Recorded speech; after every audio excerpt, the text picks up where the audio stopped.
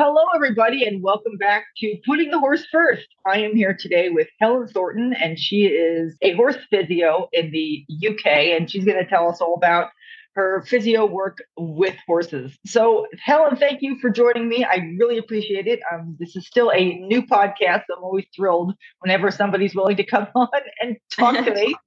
You're welcome. Thank you for that. So you can start out. Why don't you tell us a bit about how you got into horses? Mine was not a typical route into horses because I had no influence as to parents being horsey or anything like that. And I just nagged. My parents. Good for you. A long time, well done. From a very young age. One of my birthday presents as a young child was a horse riding lesson, and that was that. So basically from that, my mum and dad being normal working people, my mum was a nursery teacher and my dad an electrician, so again, nothing to do with farms or anything like that. But they just wanted to support me, I suppose, and did their best. So I got a sanctuary pony at the age of 10, which we had for 6 months, which was obviously wouldn't have known them, but obviously a very damaged pony and would just bolt blindly or the usual, run backwards down ditches with me. And in the end, we thought it was safer that the pony went back to the sanctuary and lived an unridden life. And then from that, I bought my first pony, who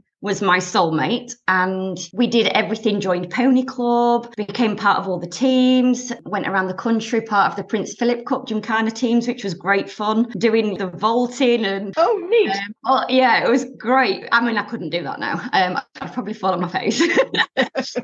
and then went to the dressage teams and jumping, so kind of had a real overall pony that was fantastic in just about every area. And then the one thing that she wasn't too keen on was show jumping. We would always stop by the fourth fence. So as a 10, 11, 12-year-old, that made me think, why? So from that age is when I started to think about their physical limitations, capabilities, and, why. I was always thinking, and that got me quite known on a lot of yards where I was asked to ride quite a lot of different ponies and horses. And so I got too big for my pony, and we sold her to an amazing family who agreed to keep her until she was retired, which they did, and gave me a back when she was retired. And then I went straight onto a ex-racehorse at the age of 14. You should not do. But again, it was the best thing ever. And he was my second soulmate. And I had him till he was 32. Did all the things that I'm now saying don't do. I used the Pessoa back then. I did everything, lunged in the traditional English way where you are not changing anything. You're just rebuilding what's good and you're just weakening what's weak. But that horse was a saint, and we did a lot together, from county working hunter to hunter trials and dressage. He was amazing, but probably the dressage that I now go away from. That's the truth. Gotcha. Yeah. So, but again, as a thoroughbred, they can be sensitive to their environment. I mean, all horses are. So he was quite a neurotic thoroughbred to begin with, to look after, which the livery yards didn't quite like when he would bring himself in, or he would wind himself up over mares. And so I would just sit in the field with him quite a lot, trying to work out how can I get this horse happier, because our ridden life was becoming amazing, but to look after, it was quite a nightmare. So he taught me a lot. I mean, everybody can't do this, but when the property that I've got now didn't have, it just had land, there was no stables, no arena, and I'd already got the information of how to set up and where to put the stables so that every paddock met up at the stables and there was no field out at the back. So you've got a horse out at the end, if you've got different horses in different paddocks, if you do separate mares, which I did back then and I don't anymore. So just simple things like knowing that about how you set up your yard so your horse is not stressed because they're out, what I call out on a limb. They're the one that's going to get eaten because they're shoved out on the outer circle if you've got them in the paddock furthest away. It was little things like that I learned. Really good stuff that I realise now not everybody picks up on about why their horse is stressed. And that's just one example of a million. I then actually, after university, where I studied equine science, which was the only choice we had back then, there was no veterinary physio degrees like there is now. I then studied with Mary Bromler and did sports therapy diploma and many different CPD modules with myofascial release, all that kind of thing, and just put it together as my own understanding from these therapies. Along the way, I've had various different horses, done various different things, and I suppose suppose now I'm at that stage where I don't want to do anything majorly competitive, but I just want to enjoy my horse and then move correctly. In between my uni days, I was jockeying. I was a work rider for a racing wow. yacht. So thoroughbreds really are my thing. And while I was a jockey, I was getting serious aches and pains and I only had two major incidents, to be fair. I only had two major incidents, but that led to various injuries. And I found something called the bowing technique for myself, just way the universe puts things together for us, I suppose. And I read about it in a magazine one day and thought, I'm going to look this up. And I live very rural in the middle of nowhere. And it turned out there was a gentleman in the next village, 5 miles away, that did the bowing technique. Crazy. Oh. So I went along and I had a treatment and was kind of amazed how different I felt. So I trained in the bowing technique for people. Did that for 1.5 years. And I suppose that's how I started with the extra CPDs and then putting together how I wanted to treat horses. And so what that led to was me doing various different injuries which happen in life. I went snowboarding and fell hard down a mountain, and that really did mess me up in quite a serious way, much more than any horse ever has. And from that led to what I now know was I just couldn't breathe properly. I basically fell on my head at a certain angle and injured the collarbone and the brachial plexus for the shoulders. For 24 hours, I was kind of unable to move my right arm at all. I was paralyzed for like 24 hours with that arm and didn't really understand the catastrophicness that I'd done to myself. You know, back then, this is many years ago, and nobody really was harping on about breathing or anything back then. And that most adults breathe incorrectly. So that led me down the path for myself of discovering how bad my breathing was and how that is a catalyst to the body just unraveling. I then started to play around with what can I feel on a horse, because at the end of the day, we sit on theirs to ride. So that led me about 10 years ago deciding that I wanted to study the equine osteopathy, because the visceral is extremely important in that training. But at the time, it was very expensive. And by the time I decided, right, I'm going to do this, COVID hit. So I had to wait until after that. So now I am halfway through, proving, gosh, why did I not do this earlier? It's the question of what does it mean to me to put the horse first? Where I'm at is I know that my education is never going to stop. It's a never-ending journey. And things change, things evolve. Like when I was a child using the damper sewer, and so I think for me, I'm continuing always my knowledge. So I'd like to provide a horse owner's course so that people can get some extra tools in their kit and extra skills in their kit, so that, say, for example, their horse has an incident, it's stood on a rope and pulls back. That can be catastrophic, the back of the skull, or, they've slipped on the wet, or they've slipped on a road or whatever, or they've had no incident, but they're actually traveling a lot, and the owner knows that traveling a lot is extremely tiring on the body. Yeah.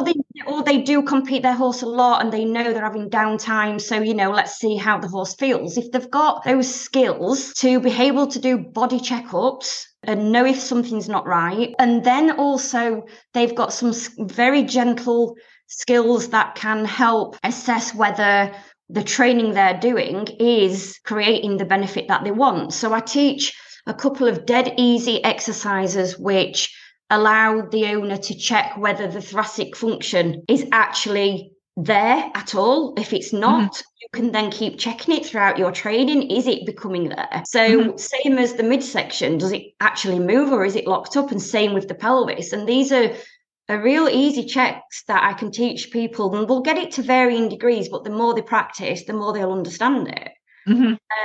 I think that's where I'm at, is putting the horse first means passing on some education and some knowledge, which is not the usual. It's not massage or even your basic anatomy, which I think is brilliant. It needs to be out there. It's more just having these checkups that you can do to know your horse's limitations and if there's anything not quite right. At the minute, I've made it into a 2-day course for horse owners, and it's just It's just a case of getting it out there and letting people know that how it will benefit them as an owner. It's a mixture of what I call rhythmic somatic exercises. It's very gentle. There's no manipulation. There's no direct force, anything like that. I think that obviously should be left to the qualified people. It's a mixture of that with some structural therapy, which is just to drop the horse down, what I call down that staircase of stress. So if you can help the horse to re-inhibit their body and to let go of unwanted tension and unwanted stress, which creates a relaxation and change in the body, which then has a global effect, then I think the owners have got some extra skills that are really valuable.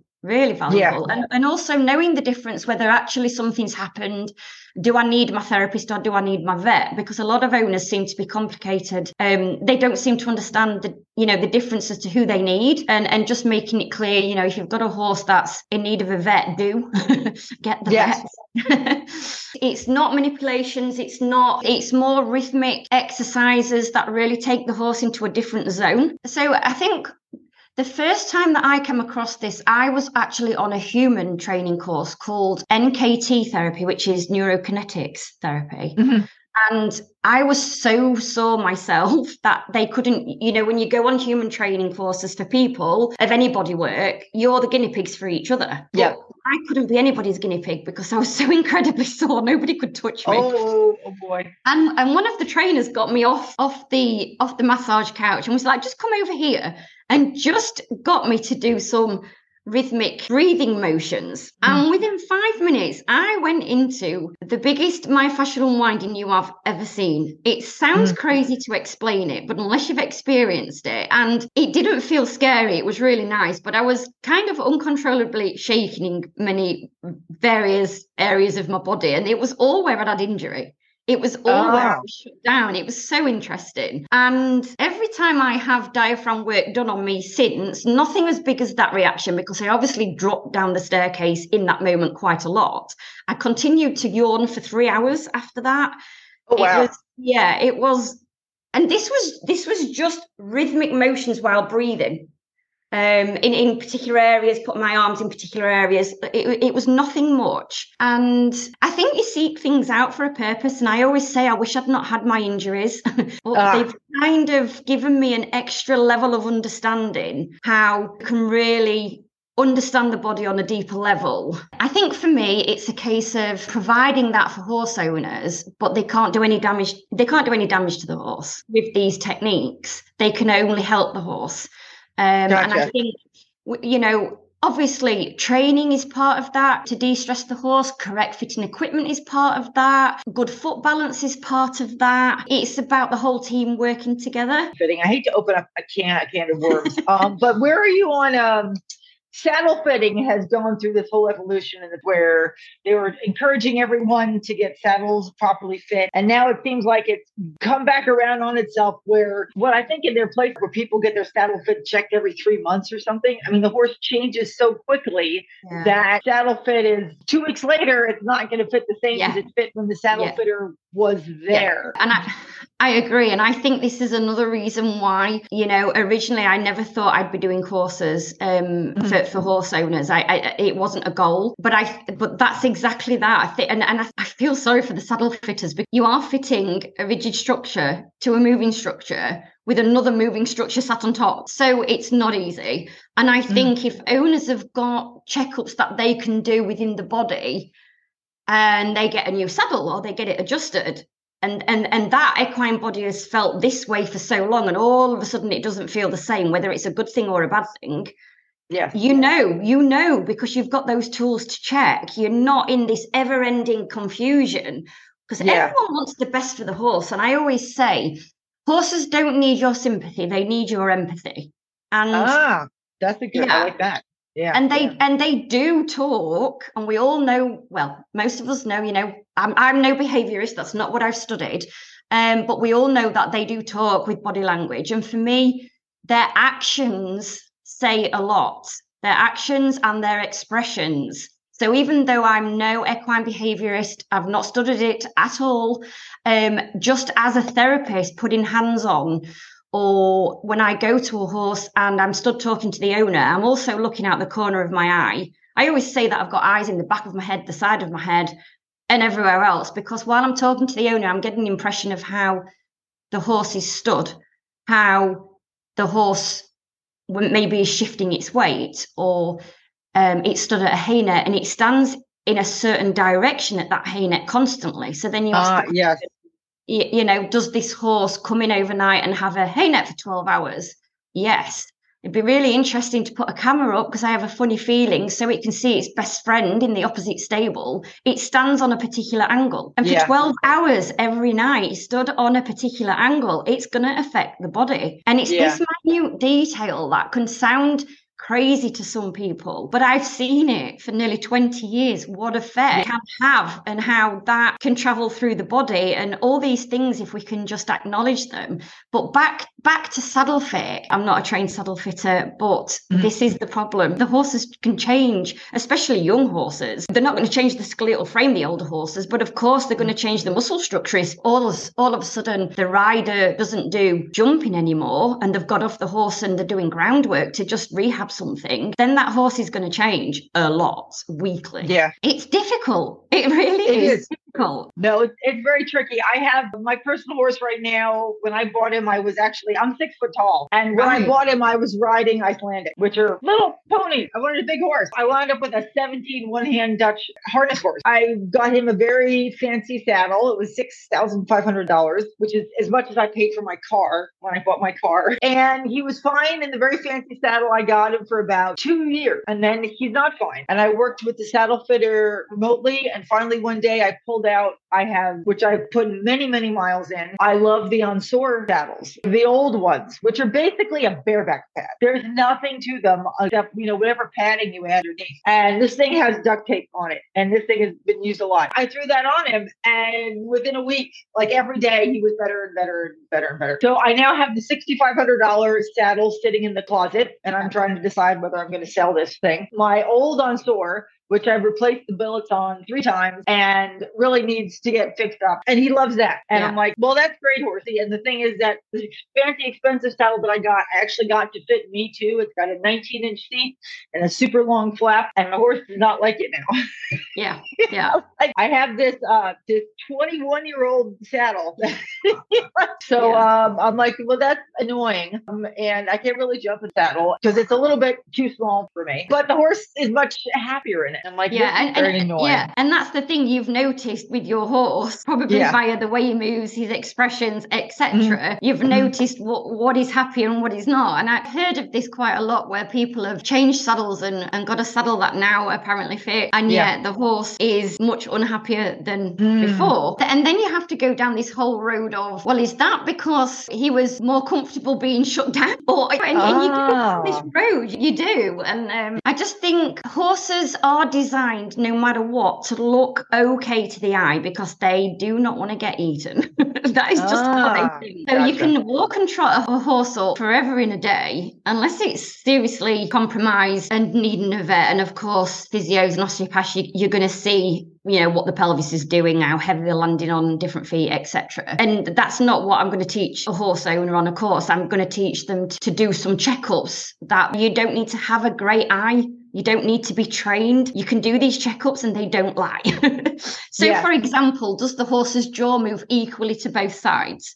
Or okay, cool. Picking up a front limb and checking if there's any front end trauma, which 80% of horses that I see, there's a trauma pattern in one shoulder. Every 80% of horses that I see. If you can teach a horse owner to just check that, it's just extra information that they can pass on to their professional when they visit. But it's also, I then do give them the hands-on techniques that they can do to try and start to unwind that horse. I think the first things that I teach is what's in the mind is in the body, and what's in the body is in the mind. And my journey was an absolute catalyst for me realizing this and seeking out certain training for when I was doing a lot of human training, because I was never never a panic kind of person or a worrier or anxiety. But the longer and the more years that went on that I couldn't breathe properly, the more that some anxiety would set in. And it works both ways. We all know people who have a panic attack can't breathe. It works both ways. You could have a real traumatic injury falling down a mountain, and eventually that change that's happened in your body, where things have just not got the room to move that they should have, then can lead to things like anxiety. And I know that to be factual because it's happened to me. So why is that different for a horse? Yeah, you seek out trainers that know how to help a horse regulate. And I think it has to come from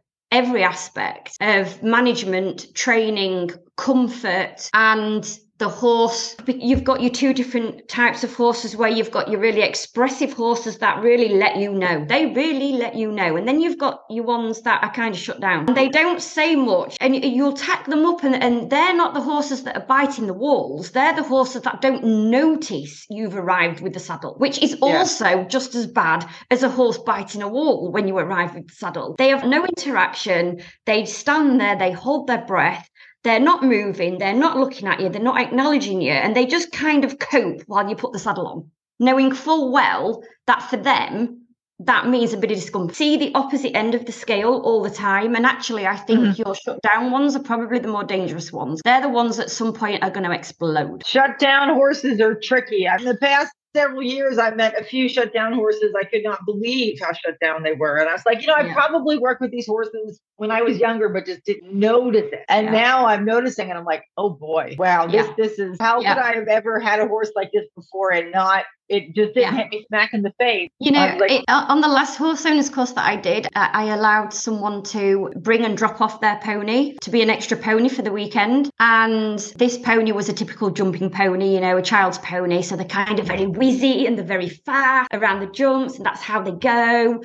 And that builds up certain things over the years. That pony literally is a typical case of what I call dropping down the staircase. Okay. When they brought him, they'd had the saddle fitter out because he wasn't letting them get near him with the saddle. It was difficult to catch, difficult to touch the ears, a lot of your typical things. And he was here for the full last day. So he had plenty of practice on him. And basically the next time I saw him, and that was actually 2 to 3 months later, due to people's schedules and whatnot, pony was a completely different pony. So different. And that was just from being there as a practice pony. And they said it's so much happier, lets you catch him. They went back to riding him. And of course, these things will rebuild. Of course they will. That pony goes that way and he's a jumping pony. The pony's probably got a year or two with this child, and that's life. But they still want the best for the pony and care for the pony. It's just a little clue as to how much you can help them just by very simple exercises. And that pony obviously then went on to regulate himself a lot more than what he was doing beforehand. That's great. It's not always about the incredibly different and change in posture, because for some horse owners that just stress them out because they can't see it, or it might stress them out because they're being a healthy skeptic and thinking, but haven't just changed the position of the horse? And honestly, therapists who are putting up before and after pictures are not doing that, because it's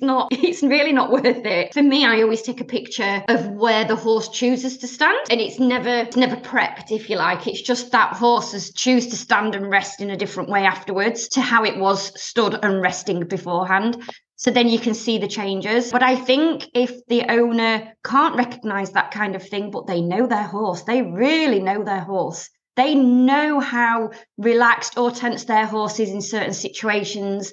They know how happy or not happy he is to be fed when other horses are getting fed. It's just a simple one. Some horses need to be the first in that barn to get fed. Otherwise, all hell lets loose. So people do know their horses. They do. They just might not know things from a postural view, which can take years to train, if not your thing. So I'm saying if you need to leave that to the professionals, or you want to learn something about it, then maybe learn to feel it. And I think the inside out what's in the mind is in the body, what's in the body is in the mind. It's very clear to feel when you are checking particular areas, such as the shoulder girdle, which is the thoracic sling. Is it functioning? Are they able to engage it? Or is it down on the floor? And if you can feel that in your horse and you know, but you couldn't see it, but you can feel it, you then start to do your training because you know your horse needs to go differently. You're getting so many injuries, or somebody's helping to educate you and you've realised, yes, okay, my horse does need to go better. If you can do these checks and know, right, this is working, this training that I'm doing is working because now I have got mobility. That's what I want to teach people because it's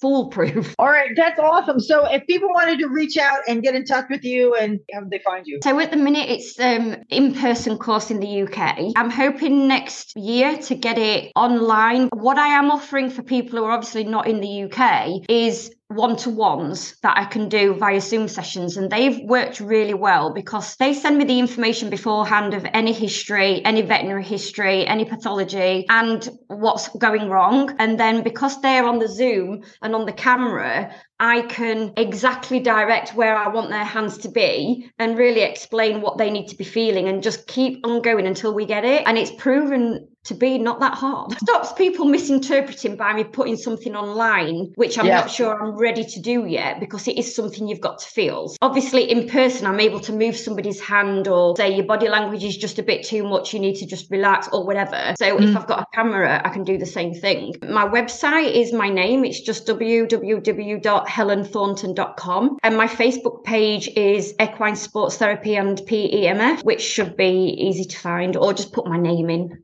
And they Gotcha. All right. I will make sure I put those in the show notes. But I appreciate you coming to talk to me. It's been very nice of you to share your time with me. Thank you. Thank you very much.